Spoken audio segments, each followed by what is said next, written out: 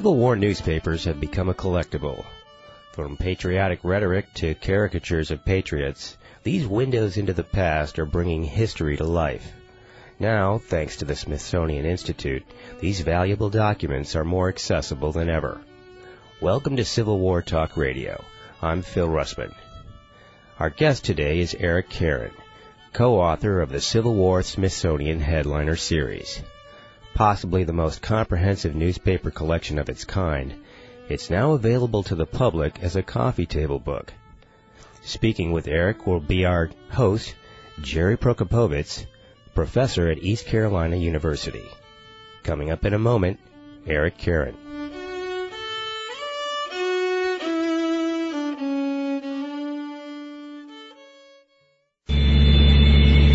Onboard computers to improve fuel efficiency and reduce emissions. Check. Acoustic and optical wayside monitors to enhance safety. Check. Robotic systems to measure track geometry. Check. GPS tracking and tracing systems. Check. Sounds like a rocket or a jet getting ready for takeoff, doesn't it? Actually, it's something just as technologically advanced. A freight train.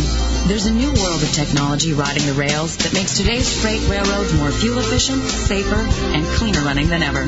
With wireless communications, transponders, and trackside readers that can pinpoint a shipment's location at speeds of up to 80 miles an hour, North America's freight railroads are driving the technology required by today's businesses and consumers. And with everything from apples to computers moving by rail, we wouldn't have it any other way. Chances are, the things you'll use tomorrow are taking the train today. Tomorrow, arriving by train. Sponsored by North America's Freight Railroads. Mission critical. 2 words that describe the data vital to every e-commerce website.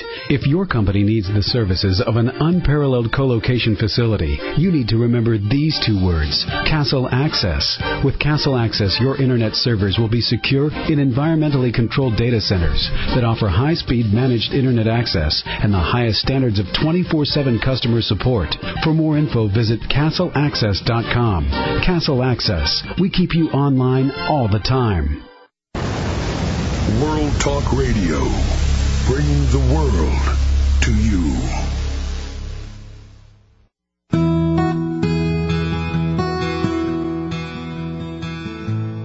Welcome to Civil War Talk Radio. I'm Jerry Prokopovits at East Carolina University, and with me today is Caren, author of a new book on Civil War newspapers. Good afternoon, Eric. Good afternoon, Jerry. Tell us about this book. You and your collaborator, Steven Goldman, I believe, are putting this together. Tell us about the concept of this book. Well, the concept was, this book is sponsored by the Smithsonian, as you described, and it's the idea of the book is to tell the story of the Civil War through the eyewitness testimony of the actual newspapers themselves, and combine those newspapers with other genres in the collection of the Smithsonian in the middle section of the book, such as their photographs, prints, paintings, drawings by Winslow Homer, etc. So it's a chronological study of the Civil War using both Union and Confederate newspapers from 1860 to 1865.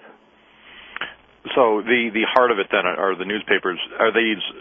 Do you have illustrations, reproductions of the newspapers in the book? Yes, we have photographic reproductions of mainly front pages, and they're all done from originals that are owned in our archive, Dr. Goldman and my own private archive. So a lot of these newspapers were compiled painstakingly over 30-some-odd years of collecting. I started when I was 11, and Dr. Goldman started around the same time in the 70s. I see. And you also mentioned the Smithsonian is involved in this project. What's their relationship with it? They're sponsoring the book. It takes quite a lot of work, as you can imagine, to get the Smithsonian behind any book project because, you have to really have unique content, and you have to have something that they think will be of the sort of caliber that they want to put their name behind. And we started working with the Smithsonian by doing newspaper reprint compilations for their gift shops for both Air and Space and a history museum. So we would do 16-page compilations around the history of air and space and other topics like presidential history. And these are things that are available in their gift shops. But we came to them with the idea that with all the interest in the Civil War, they might want to consider this book and then perhaps a series of books, about one a year, on various other topics of national interest. I see. So it was your idea to use newspapers as an window of insight into the Civil War. Yes, because let's remember that at that time there was no internet, there was no radio, there wasn't any TV. The only real means of mass communication were the newspapers and the periodicals of the day, and they were eagerly read. Even though you would, in looking at these newspapers, some of the times you've got small type. The average reader at that time would read every word very avidly to know just what was going on in the war at any particular time, and the newspaper was cherished and often shared amongst a number of people, not just read by one person, but some people couldn't afford newspapers, some people didn't have easy access to them, so they were passed around, and that was the way people kept abreast of what was happening in the war. I see, and of course some people didn't know how to read, I suppose. That in literacy in the North was New England particularly was very high, but not other parts of the country, the West and the South. That's correct. So that's where graphic images became important, and you'd find the rise of famous illustrated weekly newspapers such as Harper's Weekly and Frank Leslie's illustrated newspaper. And we sprinkle those throughout the book because they're filled with charming and wonderful woodcut illustrations that were oftentimes taken from correspondence, pen and ink drawings that were made, where the events took place. We've also included some very rare titles of that nature, like the New York Illustrated News, the Southern Illustrated News, and Demarest Illustrated News, because a lot of those graphics, those are rarer papers for the collector to find, and therefore they offer, a lot of times in this book, you'll see graphics that haven't been seen before in other works. I suppose most people who follow the Civil War are familiar with Harper's Weekly or Frank Leslie's, some of the more well-known illustrated papers, but you say you have some rare ones like the New York Illustrated News. Yeah, the reason why some of these other titles are rare is simply that they did not last. They're newspapers that may have been around only for a few years, whereas Harper's and Leslie's were mass circulation at the time. They were, if you will, the Life magazine of the time, and many copies have been saved. And the Harper's Weekly, for instance, started in 1857 and lasted well into the 20th century. New York Illustrated News, I don't believe lasted beyond the Civil War. And if it did, it wasn't much beyond it. Demarest Illustrated News and Southern Illustrated News, the same thing is true. So they're much more ephemeral. They came and went, and now they're hard to find. Right, and particularly Southern Illustrated News was really the only illustrated Confederate weekly during the whole Civil War.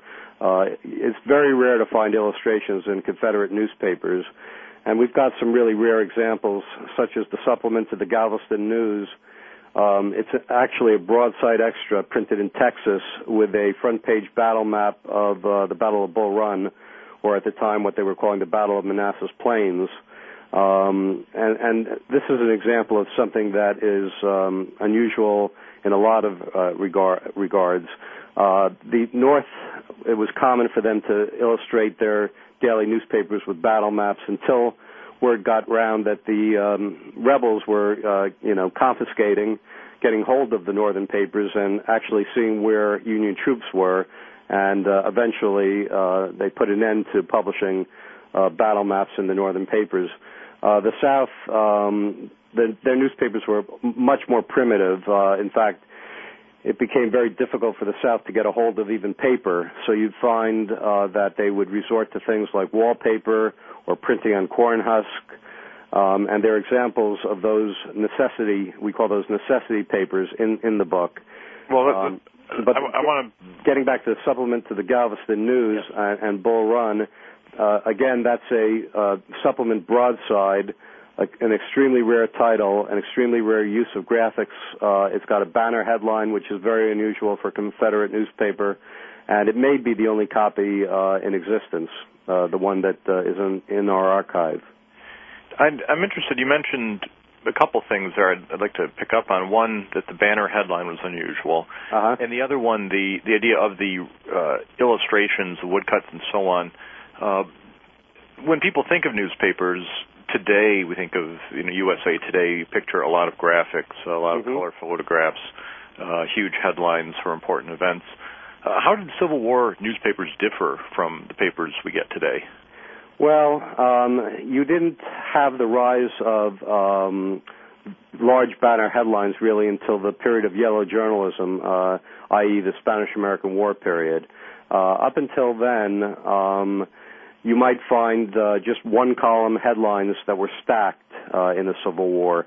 So, for instance, you would have half of a column of headlines, but they would only be one column wide, and the paper, might have been 5 columns of text or 6 columns of text, but the headlines would only go the width of one column, and they would stack them one on top of another. So it would be one headline and then numerous sub-headlines underneath. So even a huge illustration was extremely rare, except in those illustrated weekly papers. You might just get a single cut of a general. For instance, there are New York Suns in the paper that were quite good about publishing illustrations of important people in the war. There's one on John Morgan. They call him a modern highwayman, the guerrilla bandit of Kentucky. There's another one from 1862. The New York Sun published a front-page portrait of Rebel Commander-in-Chief Robert E. Lee. But that's really very unusual illustration. So we tried to use in this book as many graphic things as we could find, and therefore it is a more aesthetically pleasing book than it would have been if we had just used typical northern papers and typical southern papers throughout. We used really rare examples that had as much illustration as we could possibly find in the archive. Now, the illustration technology then was certainly different from what we have today. How did that work? Right. You didn't have the advent of photogravure, photographic printing until the latter part of the 19th century. So what you'd find is that they would have to make woodcut carvings, and so they're essentially prints. I mean, woodcuts are considered an art form because it was an engraved process, much like a lithograph is an engraved process. The woodcut would have to be first drawn and then carved onto wood, and then the paper would have to be placed over that block of wood with the carving to create the illustration. So you'd have artists at the front who would send back sketches, and then you'd have to have a separate woodcut artist translate that into a reproducible form. Is that right? That's correct. Yes. Some of these sketch artists certainly became well-known later, didn't they? Yeah. People like Thomas Nast for his cartoons, and Winslow Homer certainly became a legendary fine artist. And you find a lot of Winslow Homer's works in Harper's Weekly. And a lot of them were extremely talented, but their names have not lasted through time. But it's really impressive to go through these illustrated weeklies in the book and see the fine detail for the uniforms, for the accoutrements, for troop positions, for the heat of battle. There's one New York Illustrated News that shows a Union sharpshooter perched in the trees, and it really gives you a sense of the plight of the individual soldier, that it wasn't just masses of armies going at each other, that you could have a lone gunman sitting in wait in a tree, and it must have been a very very solitary and somber time for those sharpshooters. There's you talk about the detail that was compiled at I worked in a museum exhibit at one time, which involved an illustration. I think Alfred Wad was the artist. Yes. and he drew an illustration of a field amputation taking place. Right. Which, when it was sent back to the engravers, was considered too graphic, too bloody an image, and the engraver simply reversed the drawing, reversed the patient's position on the table. Huh. So you saw the patient, his head, the upper half of his body, rather than the part where the operation was taking place, and it was thus made less graphic for the audience. Right. Probably the most dramatic print that appears in the book that you remind me of is one of Quantrell's Raiders, Lawrence Massacre. But even there, you'll find that a lot of the blood and gore is left out. Everything has changed, and sensibilities then were very sensitive. Although if you read the letters that were sent by various people and then reprinted in the newspapers, you had to have a strong stomach, because the detail of the agony of getting wounded or getting killed, and in some cases the savagery of it all is very well documented in the text. But you're right, the illustrations themselves would be toned down somewhat. I suppose, again, with consideration for the audience of the time. Yes. Which is echoed even today in 21st century. You see discussions over whether certain war movies are too graphic for commercial television. Right. It's one of the reasons why our networks won't. They'll show pictures of hostages being taken in Iraq, but they, will not go to to view the actual beheadings. So the same issues that the Civil War editors had to face are still being faced by editors today. Yeah, we find that human nature doesn't change a tremendous amount.